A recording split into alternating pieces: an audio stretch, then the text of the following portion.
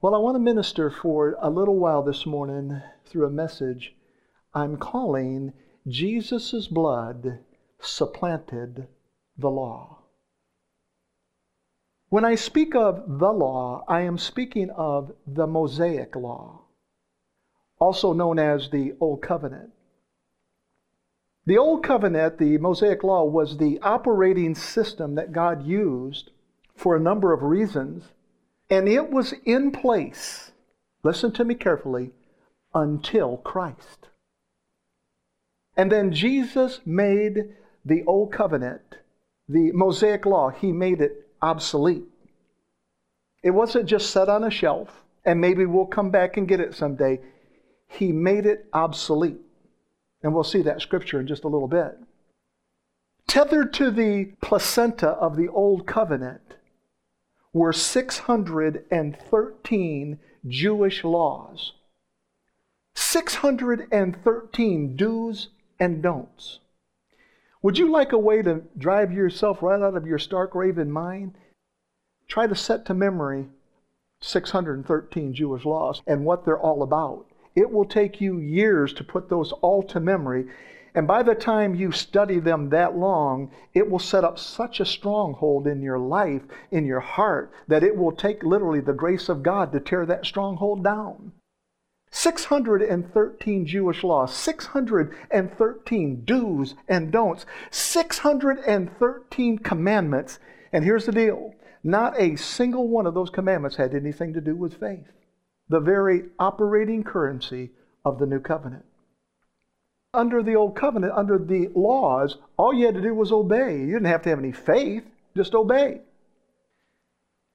There's not just a philosophical difference between the Old Covenant and the New Covenant. Friends, there's a cornerstone difference. In case you missed it, the Old Covenant required no faith. The New Covenant is faith alone. Meditate on that for a second. No faith, faith alone. That's a big difference. That's why when we use scriptures like Ephesians 2:8-9, where it says, "For by grace are you saved through faith, and that not of yourselves, it is the gift of God, not of works, lest any man should boast." Did you hear what the Apostle Paul said? He said, "For by grace are you saved through faith, plus nothing." Faith.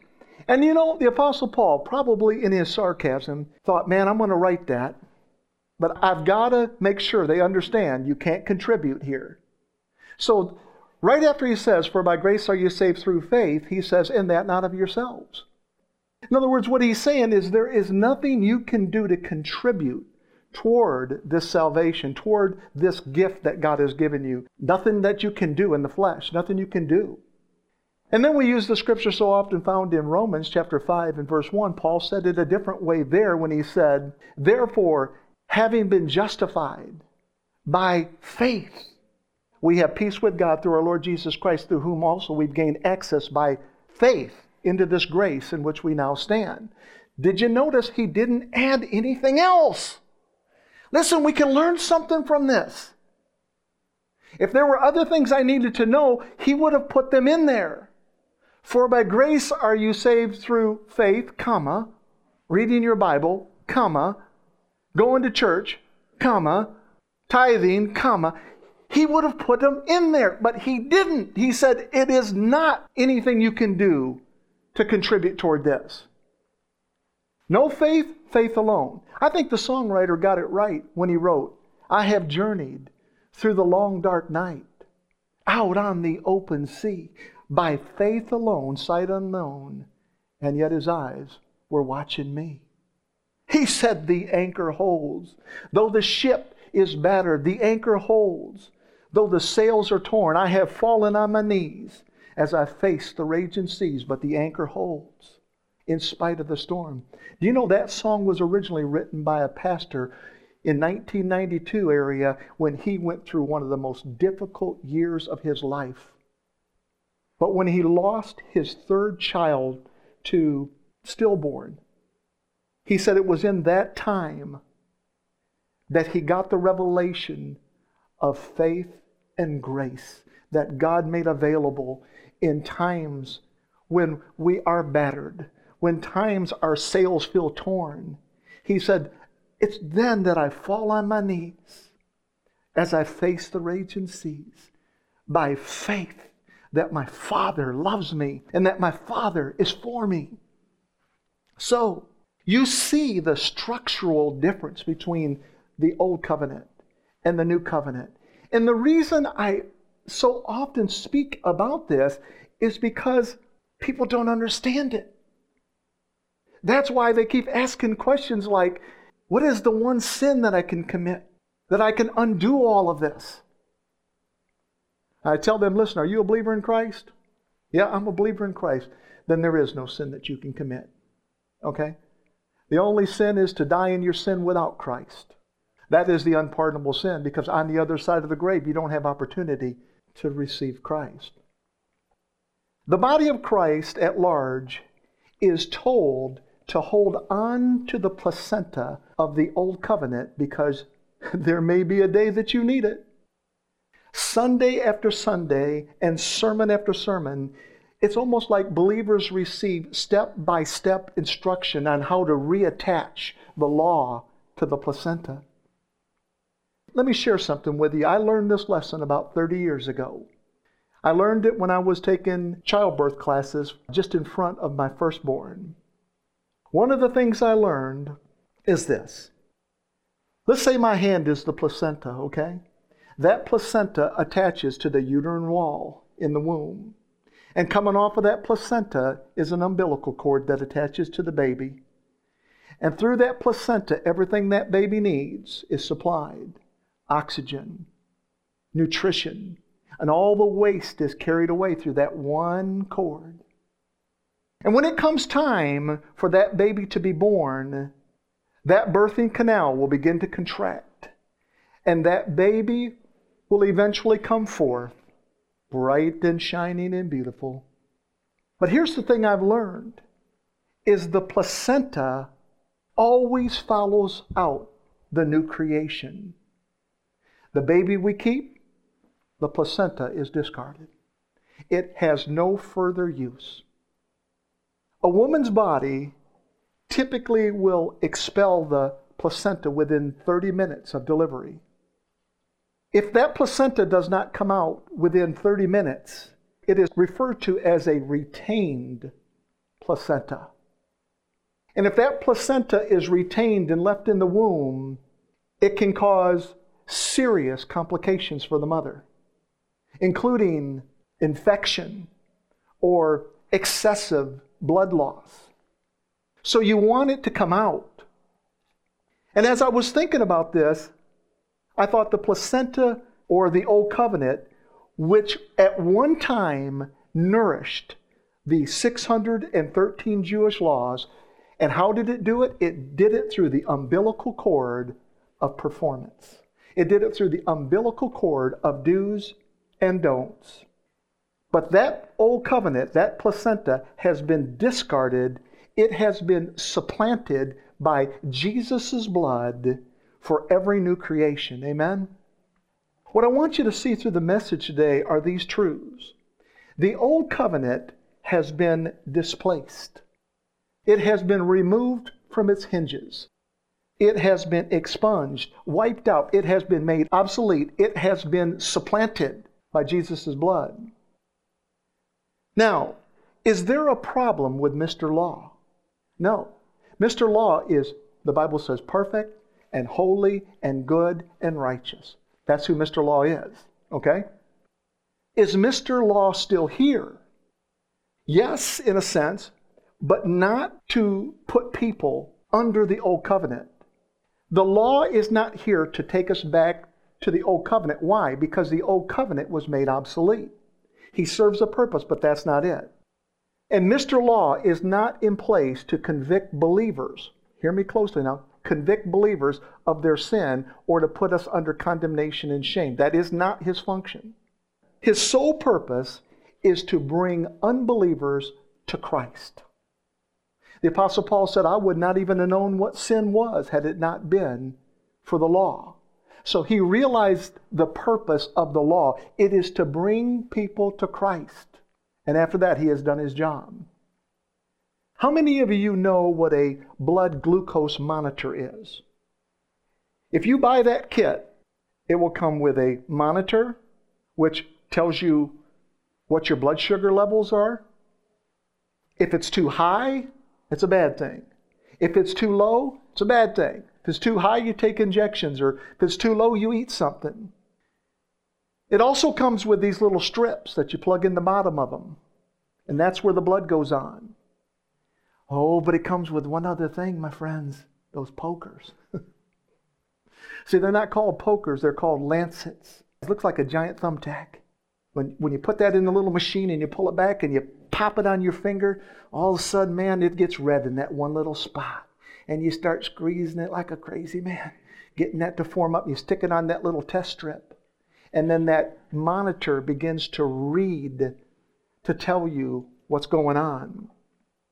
Listen to me carefully.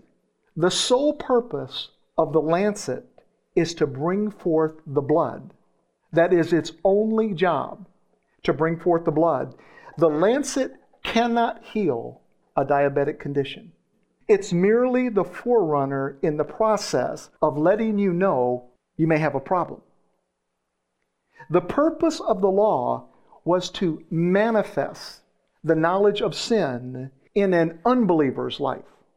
Not a believer, but in an unbeliever's life, and then introduce them to the blood of Jesus, whereby their sins are taken away.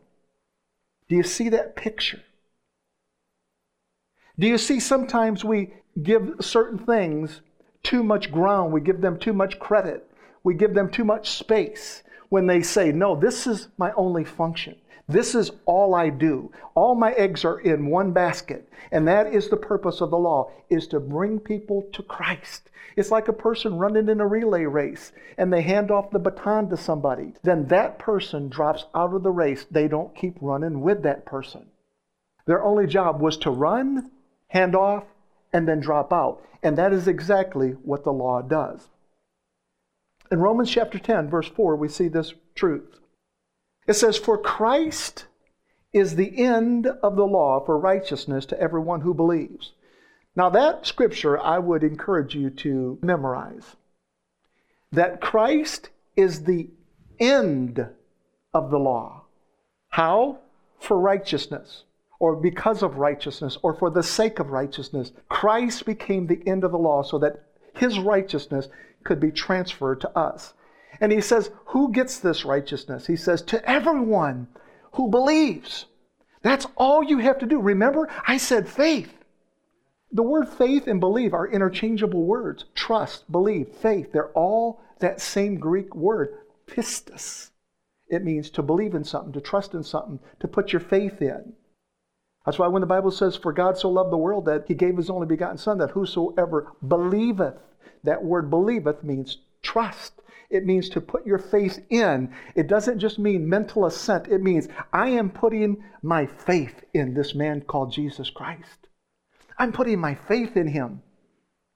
Even as much as the lancet does not heal our diabetic condition, so it is with the law. The law cannot heal someone's sinful condition.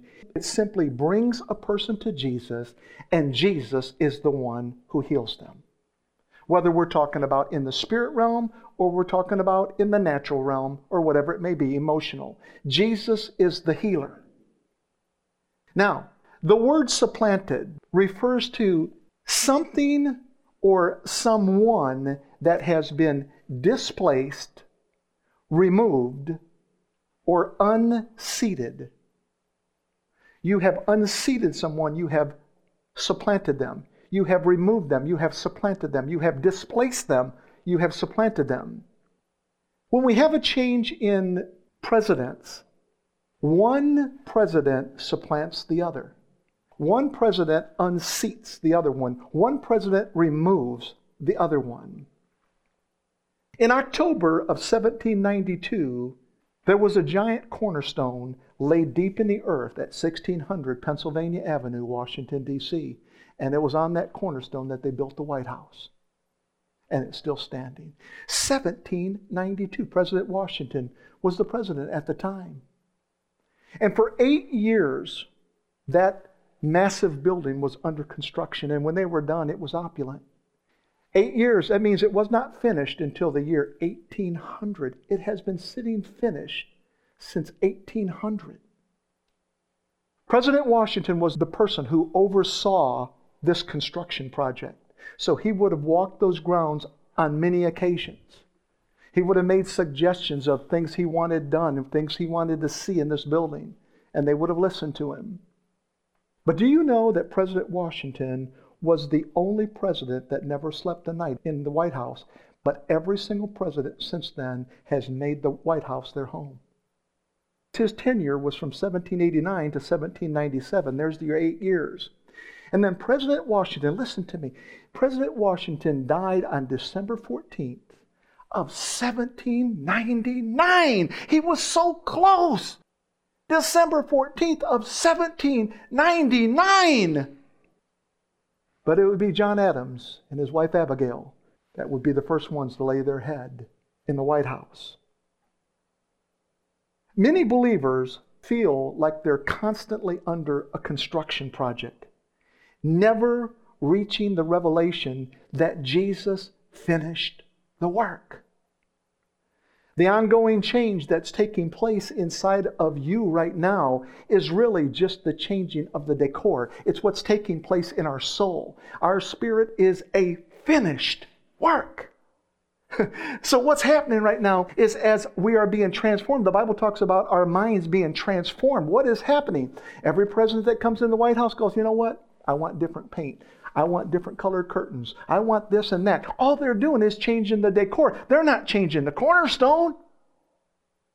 And so that's what's happening in our lives right now. We're just being transformed. Moment by moment, word by word, truth by truth, revelation by revelation, we are being constantly transformed by the renewing of our mind. And it's in a good sense, that's for sure. The ongoing change that is taking place is in our souls. It is simply the decor, not the cornerstone of the building. The chief cornerstone has been laid once for all, and our hearts cry, thank you, Jesus. Listen to me now. I don't even claim, I guess, to know a lot about the White House. But as I thought about this, I thought there is one thing I do know. There has never been a time in history when two presidents have lived in the White House at the same time. That would be as potentially harmful as leaving the placenta in the womb. It's going to cause conflict because it's hard to find agreement, especially that far up the ladder. It would be difficult. One president always unseats the other. He always replaces the other. There is no overlap. You don't stay an extra week and then I take over. No. When the new president takes office, the former president loses his authority. He loses his voice in that building. The day before he had all the authority in the world. The very next day he has no authority for the country. And if you understand that this is what happened when we had the Old Covenant had a voice, it had an authority. But when Jesus shed his blood on the cross, it changed everything. It unseated the Old Covenant. In Hebrews chapter 7, verse 12, we see this truth. For when the priesthood is changed, the law must be changed also. Now, was the priesthood changed? Ask yourself that question. We're no longer under Levitical priesthood. Jesus came and he became our high priest once for all. And the Bible says he sat down at the right hand of the Father, signifying a finished work. There'll be nobody coming after him. He finished it there. The priesthood has been changed, and what changed with it, according to that scripture, is the laws changed with it too. What was the law under the Old Covenant? Obedience for blessing, no faith. What is the law under the New Covenant? Love, blessing by faith alone, apart from my obedience. Now, I always have to be careful when I say that because I don't ever want to encourage anybody to be disobedient. But the truth of the matter is, the more this grace message, the more this revelation of grace grabs a hold of your heart, you'll find you're not looking for a way to go out and do crazy things. You're looking for ways to honor your papa. You're looking for ways to cherish the time with him. Our spiritual blessing in Christ is not based on our obedience. It's based on faith. And faith is what causes us. It's our helper to be obedient. The former president that once had the rule, he could get up in the middle of the night and he could roam the halls, those stately halls. He could go look at all the fancy artwork if he wanted to. He had the nuclear codes in his mind. He would sit down into briefings and had access to all this vital information. But all of that was stripped away. All of that was taken away with Christ. When Christ came, he unseated the authority that the old covenant contained. And so it is with the covenants. The new covenant supplanted the old covenant with the death, burial, and resurrection of Jesus Christ. Now I love this because the writer begs the question in James chapter 3 and verse 11. I love this scripture, and I was thinking about this, meditating on this scripture last night, and then a word picture began to develop in my heart. James chapter 3 verse 11. It says, "Can both fresh water and bitter water flow from the same spring?" And think about it for a second. If you have really bitter water, we know what bitter is. Just give a little kid a lime one time, and you'll see the expression of bitter. Do you know the difference between bitter and sweet? Oh yeah, we know the difference, don't we? And he says, can bitter water and fresh water flow from the same spring? In other words, he's asking the question, can the old covenant and the new covenant flow from the same spring? Of course not. And the word picture that the Lord gave me last night, imagine there's a river in front of you, and there's two springs that are feeding this river, and this one is full of blue paint, and this one is full of yellow paint. When they flow together, they'll be neither. Because blue and yellow together make green. And when you take bitter and fresh and you bring it together, you don't have bitter anymore. You don't really have fresh. You have something that's in between, some sort of mixture, some sort of concoction that's probably still not worth drinking. I'm not going to cohabitate with the law under the new covenant, under the new creation.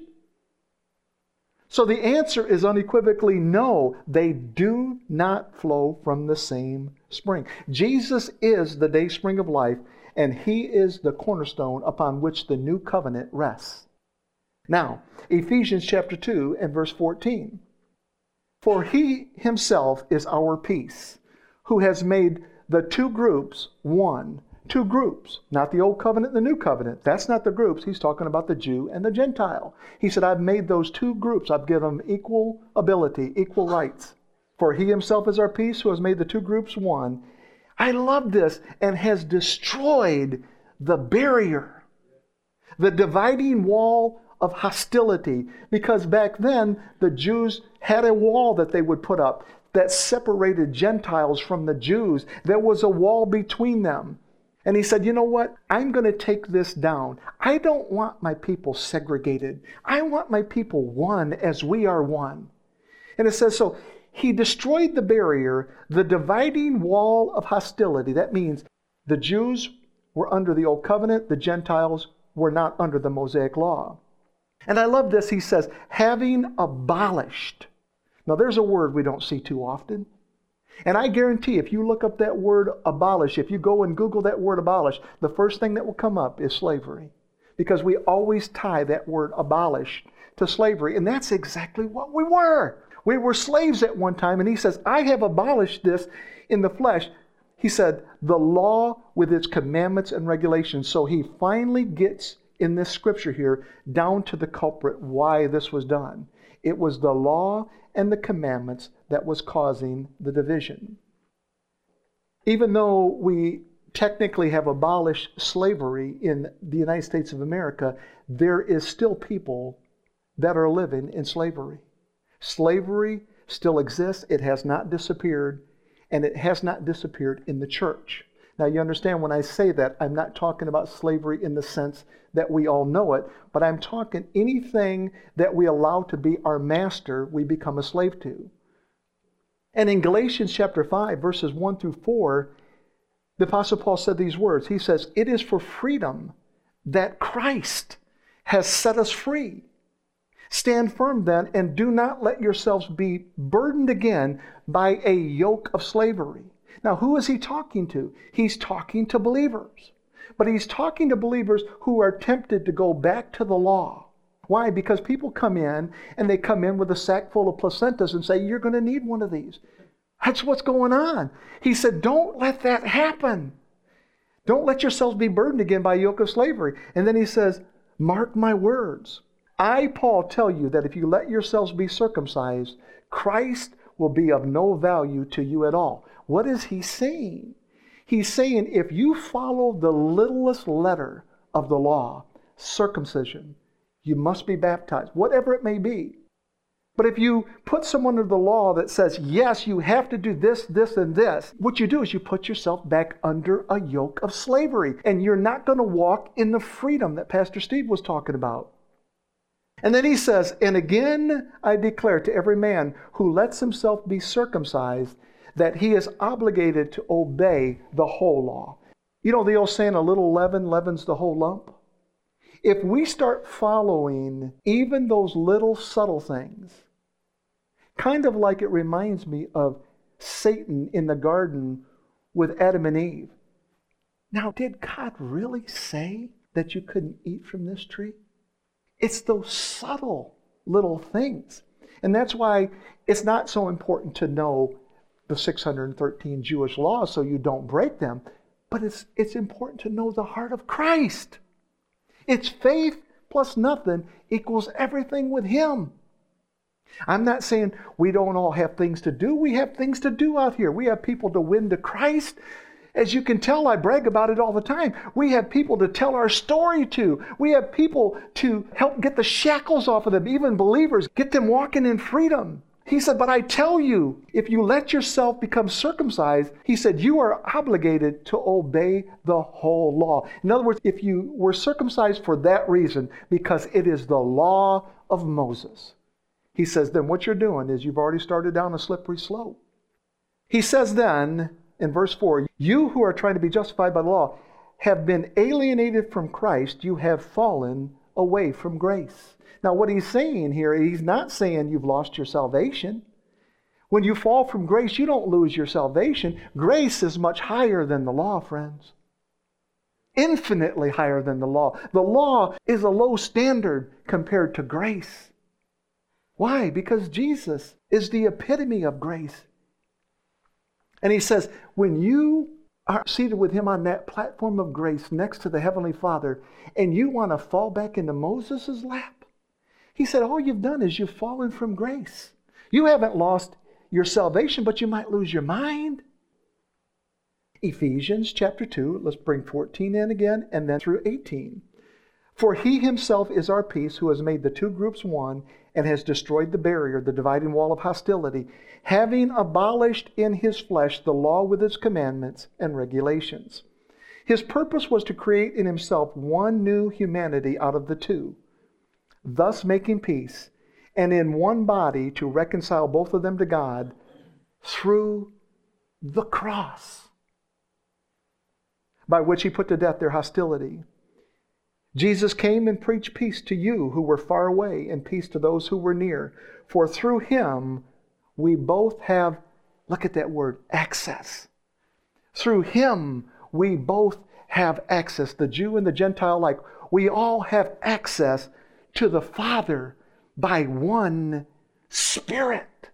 We have access to the Father by one Spirit. When I looked at that word access, the Greek word for it is prasagoge. Prasagoge. And prasagoge is broken into two words, prasago and ge. Prasago means to approach, and ge means the manner of life. So when he's talking about us having access to the Father by one Spirit, he's saying you can approach the Father in a manner of life. Life, a living testimony.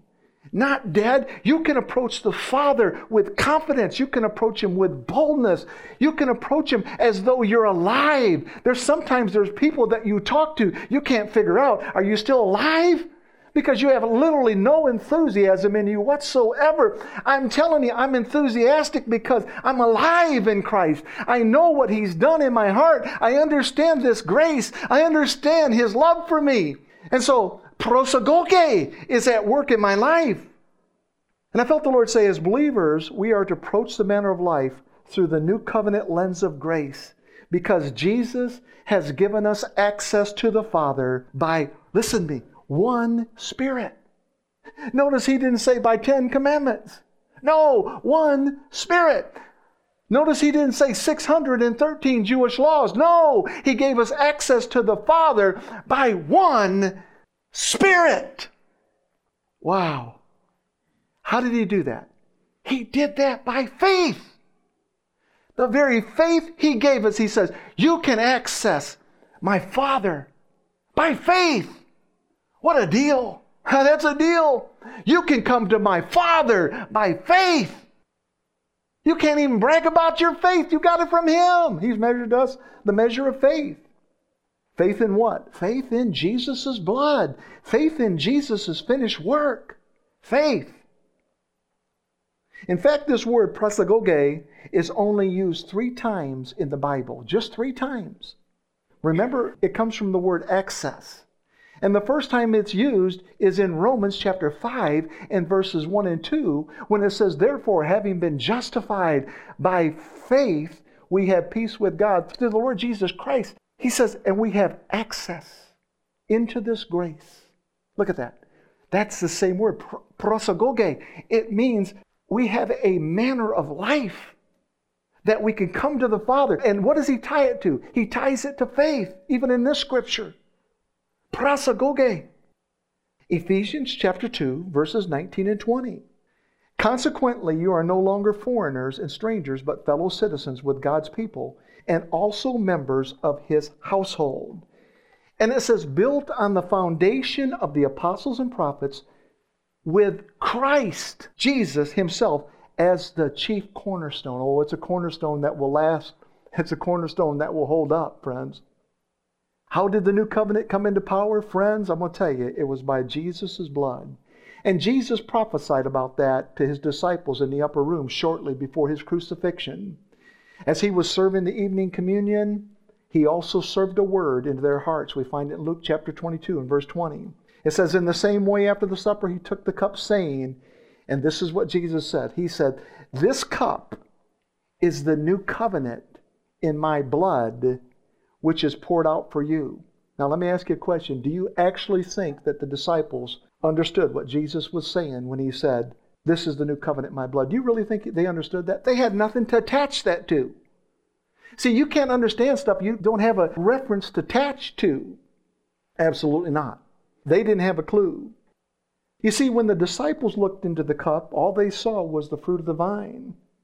But when Jesus looked into the cup, He saw the cross. He saw the blood. He saw the cross in the cup. Jesus foresaw the very instrument that He would hang on as His Father would cut covenant with His dearly beloved Son. Friends, it was on the cross that Jesus exchanged our bitter water for sweet water. It was on the cross that He did that. We see a type and shadow, and I love types and shadows. We see a type and shadow of this exchange bitter water for sweet water in Exodus chapter 15, verses 22 through 25. It says this, then Moses led the people of Israel on from the Red Sea, and they moved out into the wilderness of Shur, and were there for 3 days without water. And then arriving at Marah, they couldn't drink the water because it was bitter. And that is why the place is called Marah, meaning bitter. Then the people turned against Moses. Must we die of thirst? They demanded. Moses pleaded with the Lord to help them, and the Lord showed him a tree to throw in the water, and the water became sweet. Let me ask you a question here. What made the difference between the bitter water and the sweet water? Friends, it was the tree. And what made the difference between the bitterness of the old covenant and the sweetness of the new covenant? It was the tree. It was the very cross of Christ. All that was is a type and shadow thousands of years later that Christ would say, I'll take that bitterness away from you, whatever it may be, but I'll take it away through the cross. It was on the cross that Jesus' holiness supplanted our unholiness. It was on the cross that Jesus' righteousness supplanted our filthy rags. It was on the cross that Jesus' innocence supplanted our guilt and shame. It was on the cross that Jesus' life supplanted our death sentence. It was on the cross that Jesus' light supplanted our darkness. Friends, it was on the cross that His fullness supplanted our emptiness. It was on the cross that Jesus' grace supplanted our sin. It was on the cross that Jesus' victory supplanted our defeat.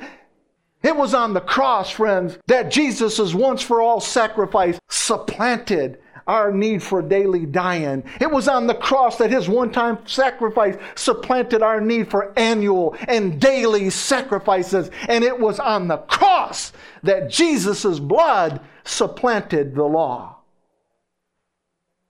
Selah, pause and think about that for a second. Makes me excited when I see that kind of stuff. And I'm not under that old Mosaic law. Friends, my memory is not that sharp. I wouldn't want to set myself to memorize 613 anythings unless it's just flat out pure gospel scripture. It's just too much work. And it was for them too. Hebrews chapter 8, verses 6 and 7. But as it is, Christ has obtained a ministry that is as much more excellent than the old, as the covenant He mediates is better, since it is enacted, or should we say founded, on better promises. For if that first covenant had been faultless, there would have been no occasion to look for a second. In other words, what was Jesus saying? He's saying, if the placenta that once nourished the law would have been sufficient, then the umbilical cord would have never been severed. So I'm sorry, man, I have to draw word pictures in my own heart, and hopefully I can paint these in yours as well. But He said, listen, if that would have been sufficient, we would have left that connected to the baby. But it wasn't sufficient. It required Christ's blood. If the cornerstone of the law had not disintegrated, then there would have been no need for a better cornerstone. In fact, He's called the chief cornerstone. We sang about the cornerstone in one of our songs this morning. But the Bible never declared that the law was sufficient to make a man righteous. In fact, it declares just the opposite. In Romans chapter 3, verses 19 and 20, here's this truth. Now we know that whatever the law says, it speaks to those who are under the law, so that every mouth may be stopped, and all the world may become guilty before God. For by the works of the law, look at these words, for by the works of the law, no human being will be justified in His sight. Are you a human being? He's telling us right there. Paul is saying, listen, by the works of the law, by obeying these commandments, he said, there is no flesh that is justified by doing that. For by the works of the law, no human being will be justified in His sight, since through the law comes the knowledge of sin. That's what the law does, is it makes you aware of your sinful condition. Once we come to Christ, we are no longer sinners. Valerie preached about that last week and did a great job. She said, we are not sinner and saint. I don't know what you'd call one of those. But we're not both of them. We're one or the other. And if we put our faith in Christ, then we are His son. We are His daughter. We are a saint in His eyes. Hebrews chapter 8, verses 6 and 7 again. But as it is, Christ has obtained a ministry that is as much more excellent than the old, as the covenant He mediates is better, since it is enacted on better promises. For if that first covenant had been faultless, there would have been no occasion to look for a second. Now, let's skip up just a couple of verses into verse 13, and he says this. In speaking of a new covenant, He makes the first one obsolete. Friends, let me tell you something. If there was one scripture I believe that's been hidden from the body of Christ, it's that scripture right there. Most people, if you asked them about this scripture right here, they wouldn't even know it existed. I think it's very plain. He says, in speaking of the new covenant, we know exactly what He's talking about. He's talking about the new covenant. What's the new covenant by? By faith. He made the first one. What is the first one? It's the Mosaic Law. It's the covenant from Mount Sinai. And he says, He made the first one obsolete. I love it. It's not shelved, it's been made obsolete. And what is becoming obsolete and grown old is ready to vanish away, or it's ready to be displaced. It's ready to be unseated. It's ready to be supplanted. Romans chapter 3, verses 19 and 20 again. Now we know that whatever the law says, it speaks to those who are under the law, so that every mouth may be stopped and all the world may become guilty before God. Again, for by the works of the law, no human being will be justified in His sight, since through the law comes knowledge of sin. When I read those two scriptures there, my initial takeaway is that the law has a voice. You say, how do you know the law has a voice? Because in verse 19, it clearly tells us that the law says and the law speaks. You have to have a voice to speak and to say something. But the question is, who is the law speaking to? We know it has a voice. Who is the law speaking to? The answer is simply those that have put themselves under the law. They look to the law to speak to them, whether it's through print or through preachers or whatever it may be. They are looking for someone to feed them with the law. Are you and I under the law? Absolutely not. Are we under the old Mosaic covenant? Absolutely not. Why? It has been made obsolete. What made it obsolete? Jesus' blood and faith in Christ. Faith in His finished work. Faith plus nothing made me right in His eyes. Romans chapter 6, verse 14. For sin shall no longer be your master, because you are not under the law, but under grace. Well, friends, I'm going to tell you something. If I had one of those little poppers they pull the string on New Year's Eve, I'd just probably pop one of those right about now. I just would pop. Watch all that thing just go everywhere, and just keep popping those things. Because what did He say? For sin shall no longer be your master. I'm not a slave to sin. I'm not a slave to the old covenant, because you are not under the law, but under grace. I don't know how we can make it more plain. You are not under the law. In other words, those 613 Jewish laws to be right in God's eyes. No, you are not under that law. What are you under? Well, it's right there. You are under grace. Praise His name. So, what's the benefit of knowing these truths? What's my benefit? What's my takeaway from this? Well, the first one is rest. You can't rest if you feel like you're always under the old covenant, because you're busy memorizing 613 laws. You're busy working those things out. You're busy with condemnation. You're trying to get rid of your ball and chain all the time. The first benefit is rest. You get to rest. The second benefit is just freedom. It's just absolute freedom. You ever notice when you're in tense situations, you're around tense people, you almost start breathing differently. For almost concern that you might disturb their air just by breathing normal.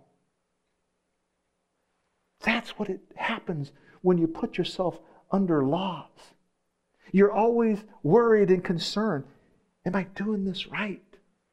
I've seen many times over the years wives do that to their husbands. They're always on eggshells because he flies off the handle all the time. Do you know the law will never say thank you? It will never say you're welcome. You know what, Brother Gary? It will never say, good job, well done, hey, congratulations. Oh, it'll never give you a popper, brother. It'll never do that for you. But I'll tell you what, you mess up one time, it'll be there to put his bony finger in your face and get on your case, buddy. Because why? Because that's what it was designed to do. But when we look at the scripture and it says, you are no longer under the law. If the law tries to put its bony finger in my face, man, I want to get out of pocket knife or something. That finger's going to have to go, friends. It's just going to have to go. I'm being a little facetious. Please bear with me here. But I'm going to remind, no, I'm under grace. It's a covenant by faith with my Father. I have access to my Daddy. I have access to the throne. I have access to Jesus. I can live life and I can see good days.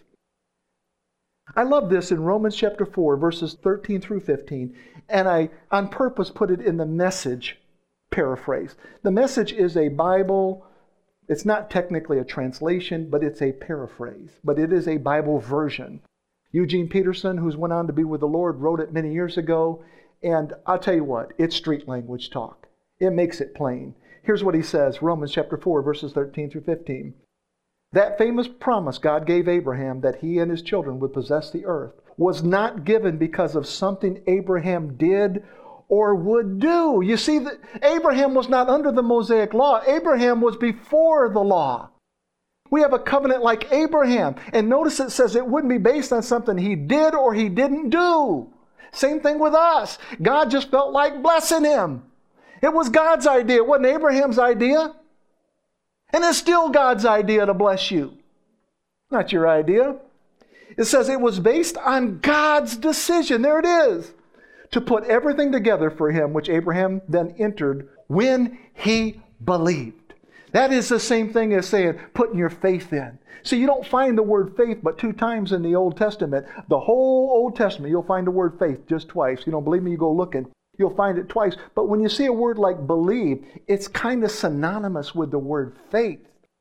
So it says, if those who get what God gives them only get it by doing everything they are told to do and filling out all the right forms properly signed. Listen, I like that because that's a little sarcasm there. But you know what? We're used to filling out forms, aren't we? We're used to filling out forms and turning them in and then having somebody look across the counter and say, you missed this one. You didn't do this right. You misunderstood the question. Why'd you leave this one blank? He's saying here, and filling out all the right forms properly signed, that eliminates personal trust completely and turns the promise into an ironclad contract. I am not looking for a contract with Daddy. This is an attorney office right here. If I need a contract, I'll go down the hallway, friends. I have a covenant with Papa. It's greater than a contract. See, contracts don't require faith. They just require a signature. That's all. Again, trust is another word for faith. It eliminates faith completely when you just sign a contract. And he goes on to say, that's not a holy promise. That's a business deal. A contract is a business deal. A contract drawn up by a hard-nosed lawyer and with plenty of fine print only makes sure that you will never be able to collect. Don't you hate fine print? Because it always puts you on the losing end, it seems like, doesn't it? You think, I'm going to get this replaced under warranty, and you find out, oh man, turns out they don't cover that. Fine print. Look at this though. But if there is no contract in the first place, simply a promise, and God's promise at that, then you can't break it. Amen. This is God's promise to Jesus. When Jesus hung on the cross, the covenant was cut with His Son. His Son was the one that was bleeding. Without the shedding of blood, there is no remission of sin. Every time you cut covenant, there would be shedding blood, whether it was an animal or a person. When you cut covenants on wrists or whatever it be, that's how you signified covenant. And Jesus was being cut left and right on the cross, perforated and penetrated and speared. Cutting covenant with the Father. Not putting us under a contract, an old Mosaic law system. He said, no, this is going to be by covenant of faith and grace. Friends, let me tell you something. Do yourself a favor and throw away that placenta that you've been holding on to. That placenta may have introduced you to life, but now it has no value. It's discarded. Period. After a person comes to salvation in Jesus, listen to me carefully. This is the way the Holy Spirit was communicating this to me. After a person comes to salvation in Jesus, we're all there. Okay, now what? Okay? The law actually stops talking to them, but indoctrination and people don't. So those voices that you keep hearing are not necessarily the Holy Spirit. If you're getting put under law, because the law stops talking, the Mosaic law stops talking to believers. The law knows its purpose. It's holy, it's righteous, it's good. The law will never try to usurp authority over Jesus' blood. Why? Why is that? Because Jesus' blood supplanted the law for the believer. So then, What are these voices? Come on, let's be real. We all hear these voices from time to time. That voice that tries to put you under condemnation. That voice that tries to put guilt on you and shame on you. Where is that voice coming from? They are voices of someone who has refused to discard the placenta of the old covenant. They have held on to it. The law is only there to underscore an unbeliever's failures. The law is in place to condemn the self-righteous. The law stops the sinner's mouth from justifying himself. The law's function is to make the unbeliever guilty before God and see his guilt before God. And the law acts as a schoolmaster to bring sinners to Christ. That's what the law does. The law will never tell you, like I said before, good job, job well done. The law is not the believer's helper. He is not the believer's counselor. The Holy Spirit is our helper, and the Holy Spirit is our counselor. The law is not. Okay? Galatians chapter 3, verses 24 through 26. Wherefore the law was. He's talking to believers here. He's wanting them to see the law, not is, the law was our schoolmaster to bring us unto Christ, that we might be justified, there's that word again, by faith. That we might be justified by faith. But after that faith has come, we are no longer under a schoolmaster, for ye are all children of God by faith in Christ Jesus. So the question once again, where are these voices of accusation and condemnation coming from?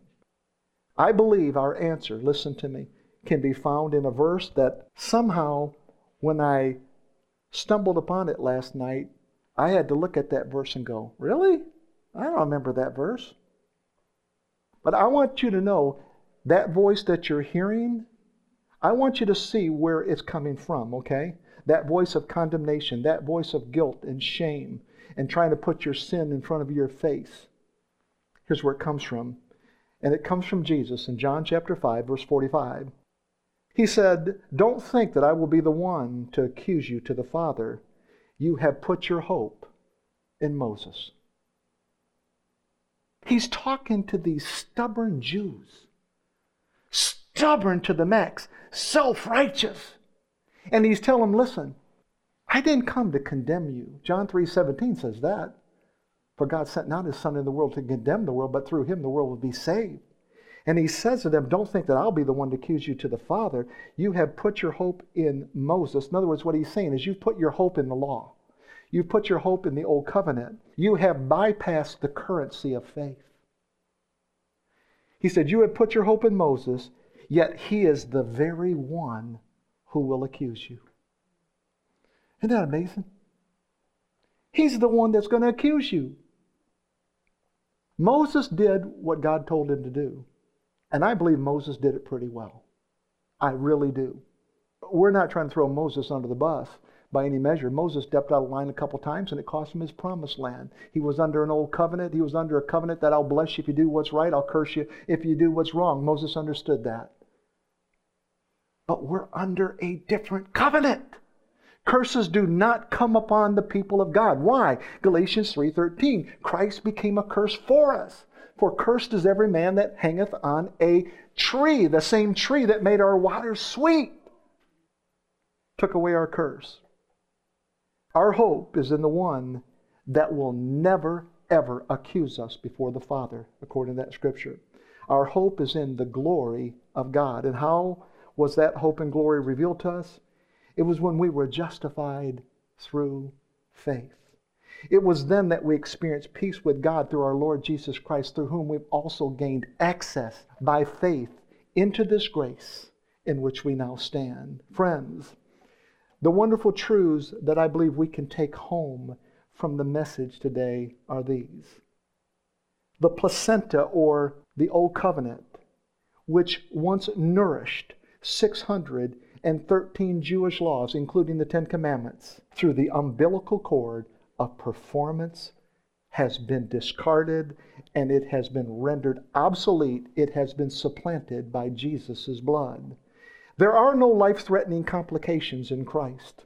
For when we were born again, the sinful nature was extracted. There was no portion of it left behind. We do not have a retained sinful nature. Our spirit man is not under construction. He is a finished work. Only the decor of our minds is being transformed. How are we being transformed? By reminders such as this. The law was our schoolmaster to bring us unto Christ, that we might be justified by faith. But after faith is come, we are no longer under a schoolmaster, for ye are all children of God by faith in Christ Jesus. The chief cornerstone that has been laid in our hearts is Jesus Christ. The new covenant never deteriorates, never loses its authorities. It is never unseated, and it has an eternal tenure. For Christ is the end of the law for righteousness to everyone who believes. Through Christ and faith in Christ, we have access to the Father by one Spirit. That means we can approach life by faith through the new covenant lens of grace. How and when did all of this take place, you say? Friends, I can't speak for you, but it is settled in my heart. It was when Jesus' blood supplanted the law. Amen. Well, Daddy, I want to just thank you and praise you for this wonderful opportunity just to take the Word and stuff it not in just the heart of this church, but in the heart of the world. I want to thank you, Father. People are getting free. This message has not been preached for so many years, Daddy. I want to thank you for the people that you're raising up right now with voices that are speaking truth, voices that are speaking freedom and rest in our spirits, voices that are speaking good things. And I want to thank you, Father, that we have, through the message of grace, through the gospel of grace, we have let go of that ancient placenta called the Old Covenant. We are not attached to that. We are attached to Christ. And thank you, Father, in Him dwells all the fullness of the Godhead. I want to thank you, Father, that I can approach the throne of grace where I find mercy and grace to help me in my time of need. I want to thank you that I can come like one full of life because I know I have a Father. That Jesus says, I won't condemn you in front of Daddy, okay? Moses might still do that, but I will not condemn you in front of my Father. Why? Oh, so simple. Because you have put your faith in the one that hung on a tree, and from me flows the sweetness of the new covenant. In Jesus' name, amen.